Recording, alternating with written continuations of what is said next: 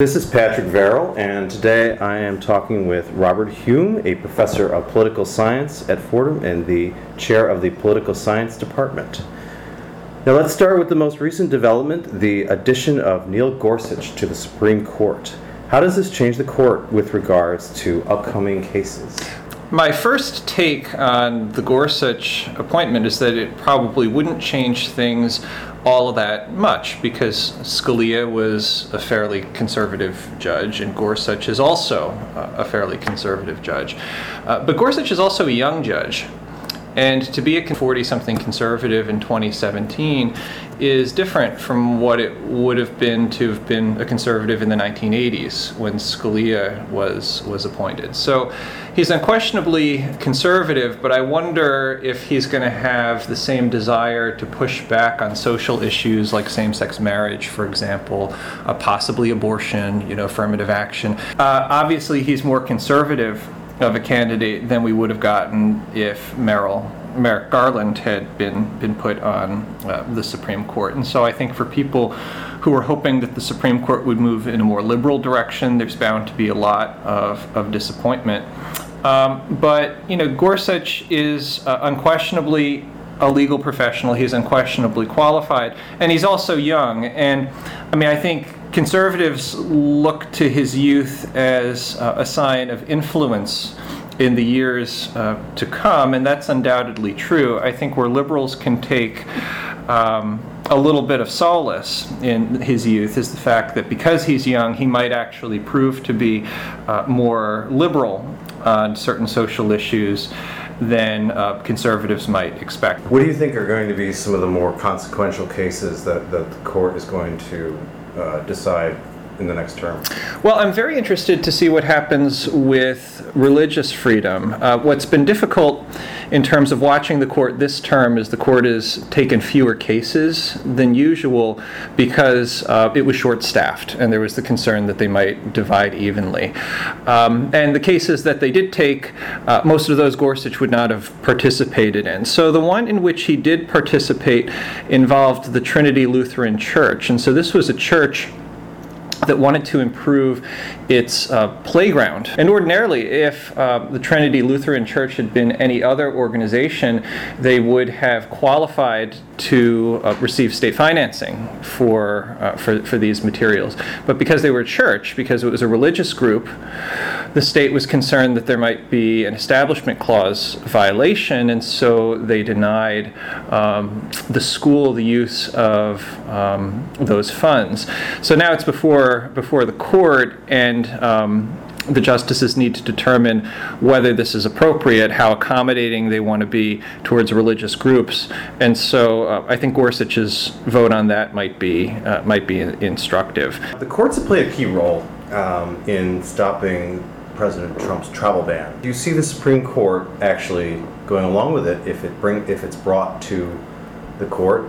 And I wonder, can you see other areas where the court might end up going head-to-head with Trump? Well, we're only 6 months into the Trump presidency, and so if we already have a major constitutional challenge at this point, I have no doubt that this is the first of many constitutional challenges to come. But on this one in particular, not only do I think Trump might win, but I think he has a good point, depending on how the case presents itself. And that's because when the Fourth Circuit struck down the travel ban, they did so on the basis of statements that Trump had made as a candidate. And there's a disagreement among judges and among legal experts about what evidence is appropriate to consider when you're looking at intent. Should you look at the law as it was written? So should you look at the travel ban as it actually was written? Or should you look at the intentions of the politicians who wrote it? And if you look at the intentions of the politicians, should you look at their intentions at the time they wrote it, or should you look back further in time? And many would say that if you're not going to stick to the plain text of the travel ban, then it might be appropriate to look at the intention at the time of enactment, but the campaign statements are off the table because people can change their minds. What people said at one time might not reflect their intent at the time that they actually enacted the law. And I think Trump could make a very winnable argument that what he said as a candidate is irrelevant to the law that was enacted because the law on its face is neutral with regards to religion. So if the case comes before the sitting justices and it's presented in this way, I think it's very winnable for him. And then I don't know that Trump on this issue would be wrong either, because down the line, whether you're a Trump supporter or not, I wonder how much we want to hold politicians to statements that they make during their campaigns. I think there's a good argument for sticking to the law as it's written. But hasn't he made the comments about it being a travel ban even as he's been president, though, not just as a candidate? Right? Well, that's true. I mean, it's true that what Trump is saying has changed. I mean, he's toned down this explicitly religious rhetoric, so a travel ban per se might not be problematic. I mean, it is a travel ban. It's whether the intention is to discriminate on the basis of religion. Last time we talked about the replacement for Scalia, and you told me the bigger story would be when Justice Kennedy decides to step down. I've thought for a while that there's a good chance that Anthony Kennedy, who's the swing vote on the Supreme Court,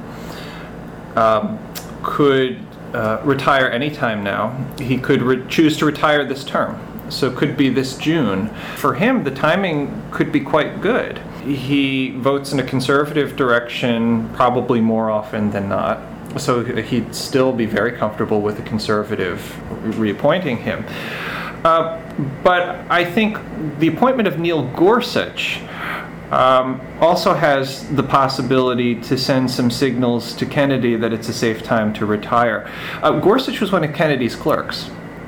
And I even wonder if the appointment of Gorsuch was a signal to Kennedy from the president to say, look, the Supreme Court's in safe hands.